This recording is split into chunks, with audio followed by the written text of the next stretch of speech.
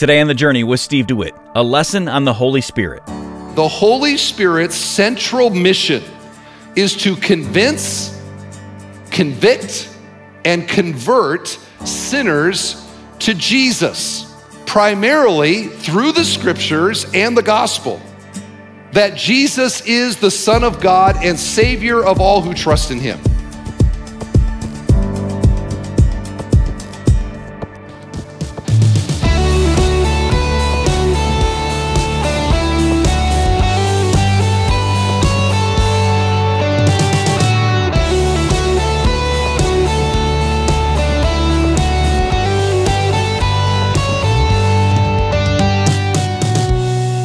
Welcome to The Journey with Steve DeWitt. I'm your host, Tim Svoboda. Jesus said that apart from him, we can do nothing.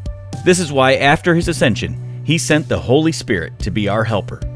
Today, Pastor Steve outlines the Holy Spirit's role in guiding believers into truth and unveiling the wisdom and knowledge that comes from God. It's the first part of an insightful message called The Holy Helper. You can listen and find relevant resources online at thejourney.fm. Here's Pastor Steve with today's message.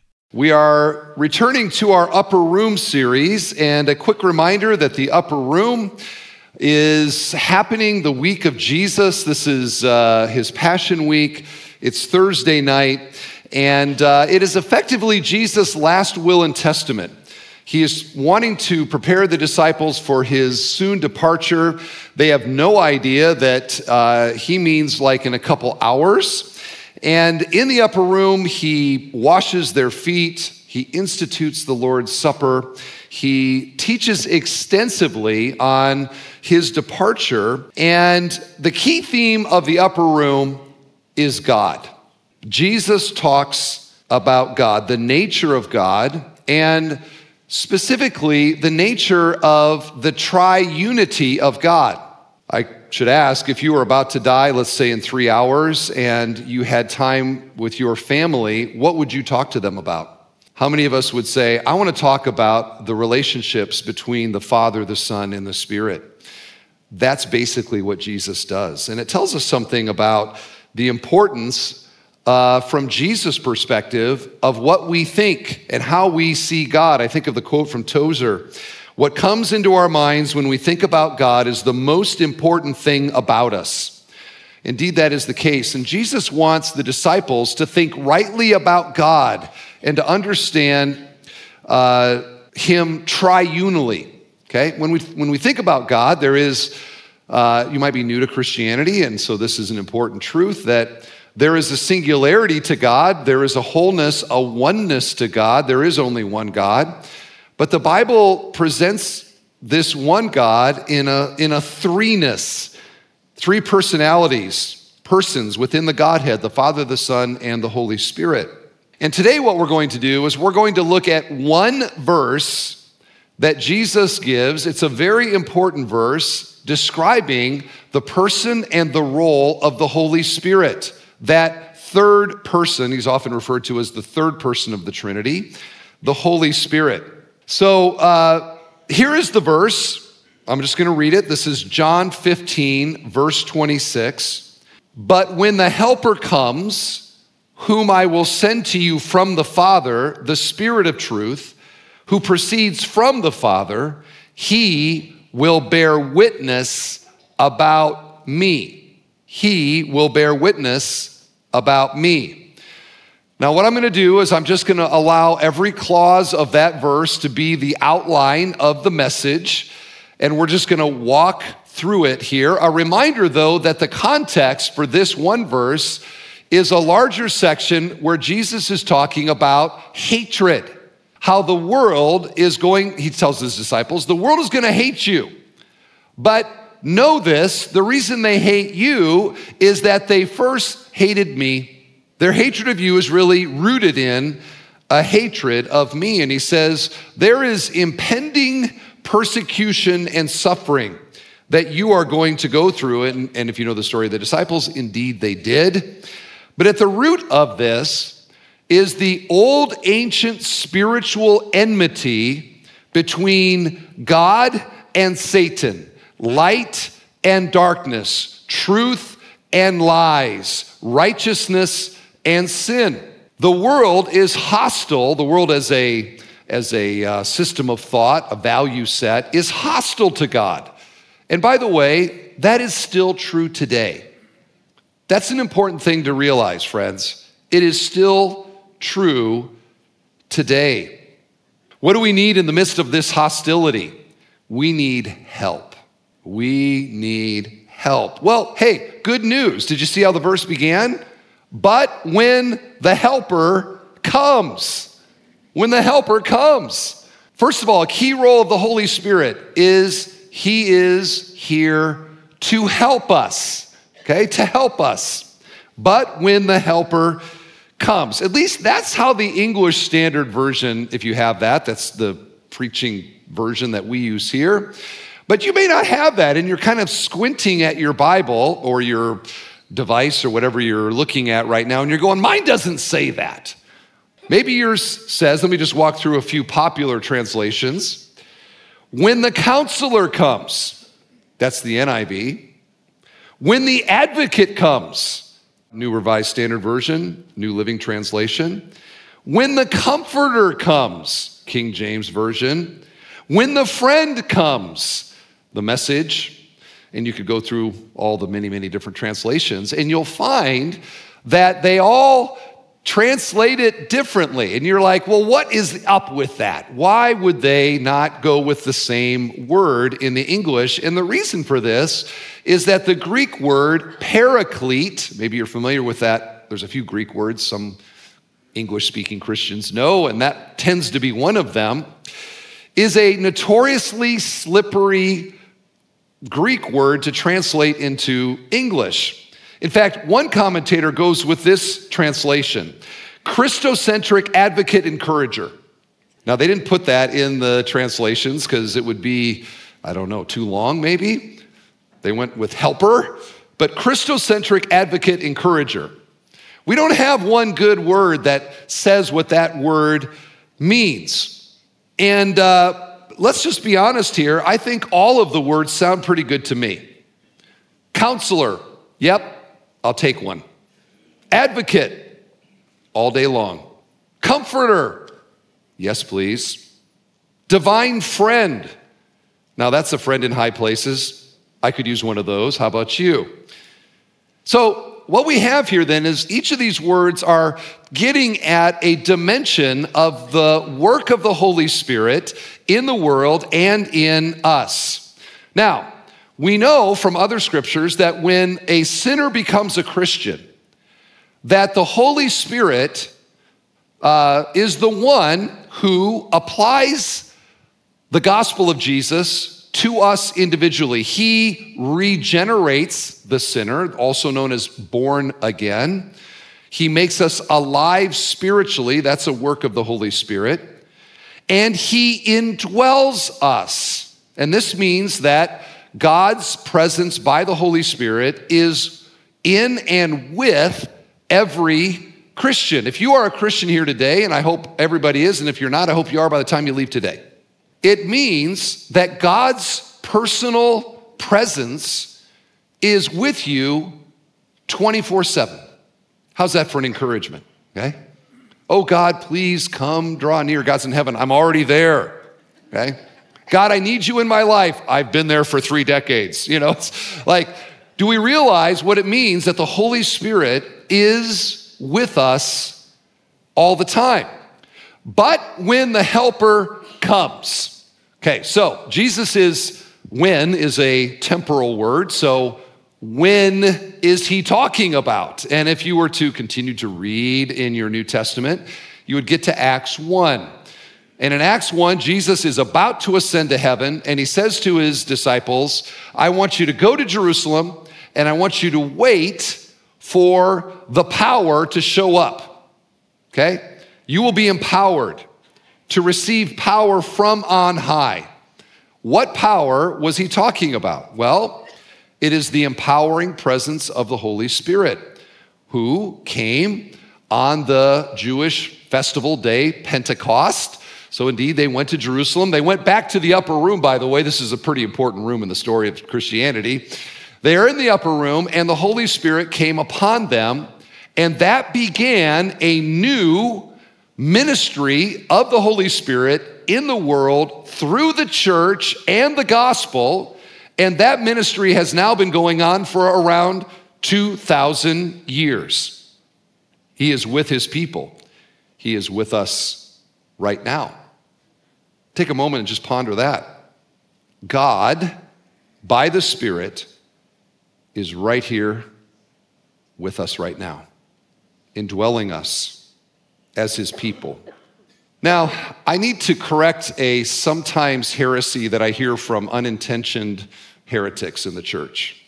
I sometimes hear people talk about the Holy Spirit as an innocent mistake, I'm sure. But notice that Jesus says that he will bear witness of me. He uses a personal pronoun. And the reason he says he, not it, is that the Holy Spirit is not a thing. It is not in it. I think this comes maybe from the Old King James translation of Holy Ghost. We're not sure what pronoun to use for a ghost, but let's make it clear here at Bethel Church, the Holy Spirit is a person. He has a personality. Don't refer to him as an it. When I hear that, from people, it gives me this pastoral shivers. Like, wait a second. He is no more an it than you're an it. How would you like it if I called you an it? Hey, it, get over there. You'd be like, wait a second. That's beneath me. I'm a person. And so is the Holy Spirit, okay? So the Bible describes him as a he. This is not meaning he has gendered sexuality. Again, it is speaking to the person or the personality of the Holy Spirit, which, by the way, I am so glad for, because I can't really have a relationship with an it, but I can have a relationship with a he. And that's something to realize, that we are in a kind of relationship with the Holy Spirit in which that relationship can be cultivated over time. Okay, we can grow in our relationship with the Holy Spirit, specifically in terms of his control in our life, or as Paul calls it, the filling of the Holy Spirit, which is not so much about us getting more of him because we have all of him. It is much more about him having more of us, okay? That's growing by the Spirit in the control of the Holy Spirit. But the main thing I wanted to say is quit giving me the shivers around here, would you please? And let's not be heretics. He is a he, not an it. Okay, so, whom I will send to you from the Father. Now, you might be thinking to yourself, why is who sends this Spirit, he, so important? I mean, aren't we kind of straining the theological net here? Are we not wearing our theological belts a little too tight? Why does it matter who from the Godhead, which member sent the Spirit? I mean, it doesn't really matter, does it? And here now I feel like the swim instructor at the Hub pool going to the kiddie pool and saying, hey, let's all jump in the deep end a moment, shall we? Because you may not be aware that what I just said, who sent the Holy Spirit, divided the worldwide church into two churches. And I want to tell you that story here briefly. There is so much more. You could take a class on church history and learn a lot more about this. But perhaps you've wondered as you drive around the community, what is it with all of these Orthodox churches that I see around? And then there's these Catholic churches and then these Orthodox churches, like what gives with that? And perhaps you were interested enough to Google it and you've learned the story I'm about to tell, or you've just driven by and never took the time to look into it. Well, this is a very fascinating question because it relates to the verse that we're looking at here today. The sending of the Spirit is a pivotal question in church history and explains these two different groups. And as a side note, one reason that you see so many Orthodox churches here in Northwest Indiana is that many immigrants from Eastern Europe came here to work in the mills back in the mid part of the last century. And when they came, here came all of these Orthodox churches. So what gives with this? So here's the story, okay? Here's the story. In the year 381, there was a council, the Council of Nicaea, and they developed one of the most important creeds in the history of the church. And this is what it said about the Holy Spirit. We believe in the Holy Spirit, the Lord, the giver of life, who proceeds from the Father.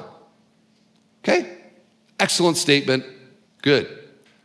200 years later, there was a gathering of Western church leaders in Spain, and they decided to add to the sentence, who proceeds from the Father, these words, and the Son.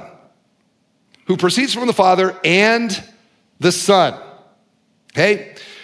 When the Eastern church leaders heard that the Western church leaders had done this, they were infuriated and they demanded, you take that little phrase out of there.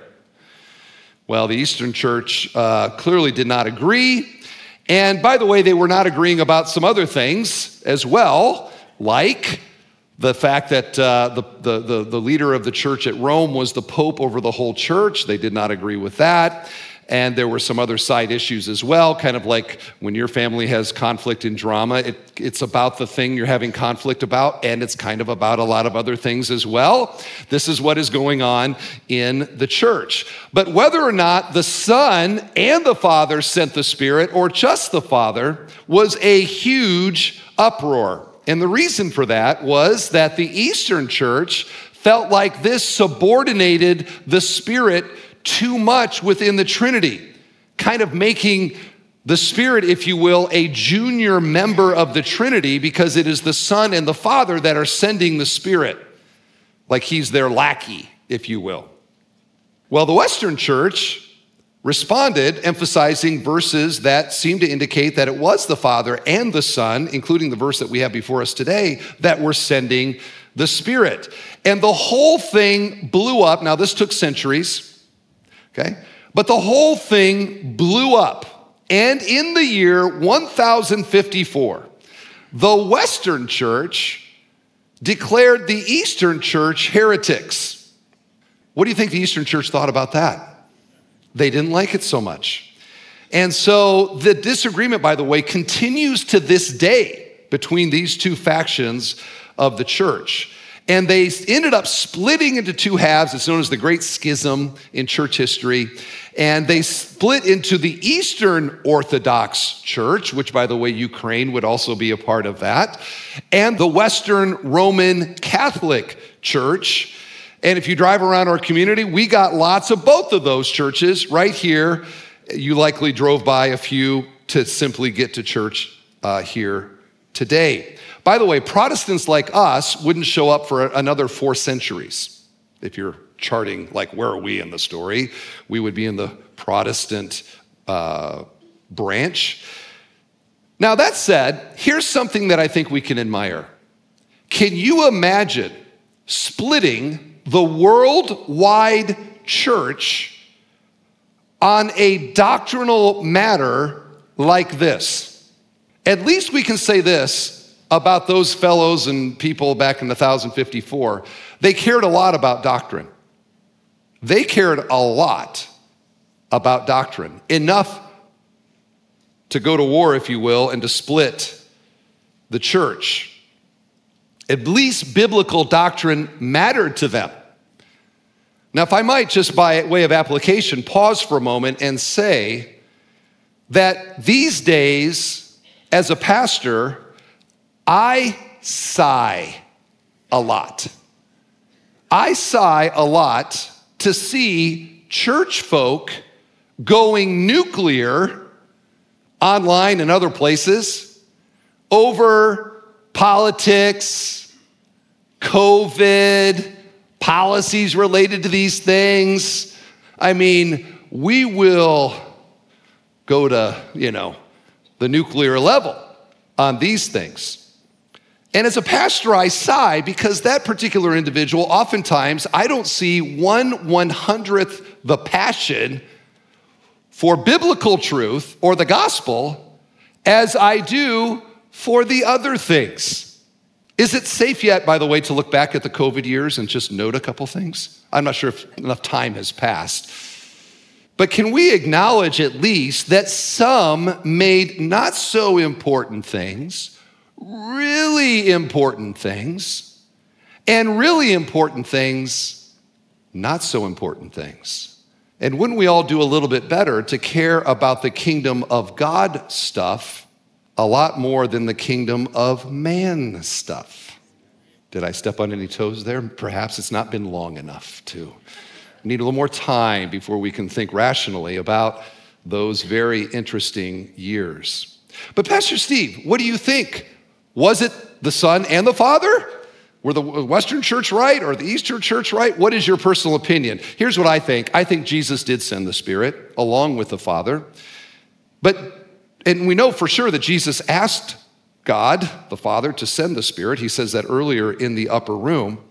As long as we affirm that the sending of the Spirit doesn't in any way diminish the glory of the Holy Spirit, any more than the Father sending Jesus, which he clearly did, diminished the glory of the second person of the Trinity when he was sent by the first person of the Trinity. They're all glorious, they're all God, all worthy of our praise. That's my answer. Perhaps I should have been around in 1054, things could have gone better. I don't know. All right. Now back to the verse, okay? We're taking this verse apart.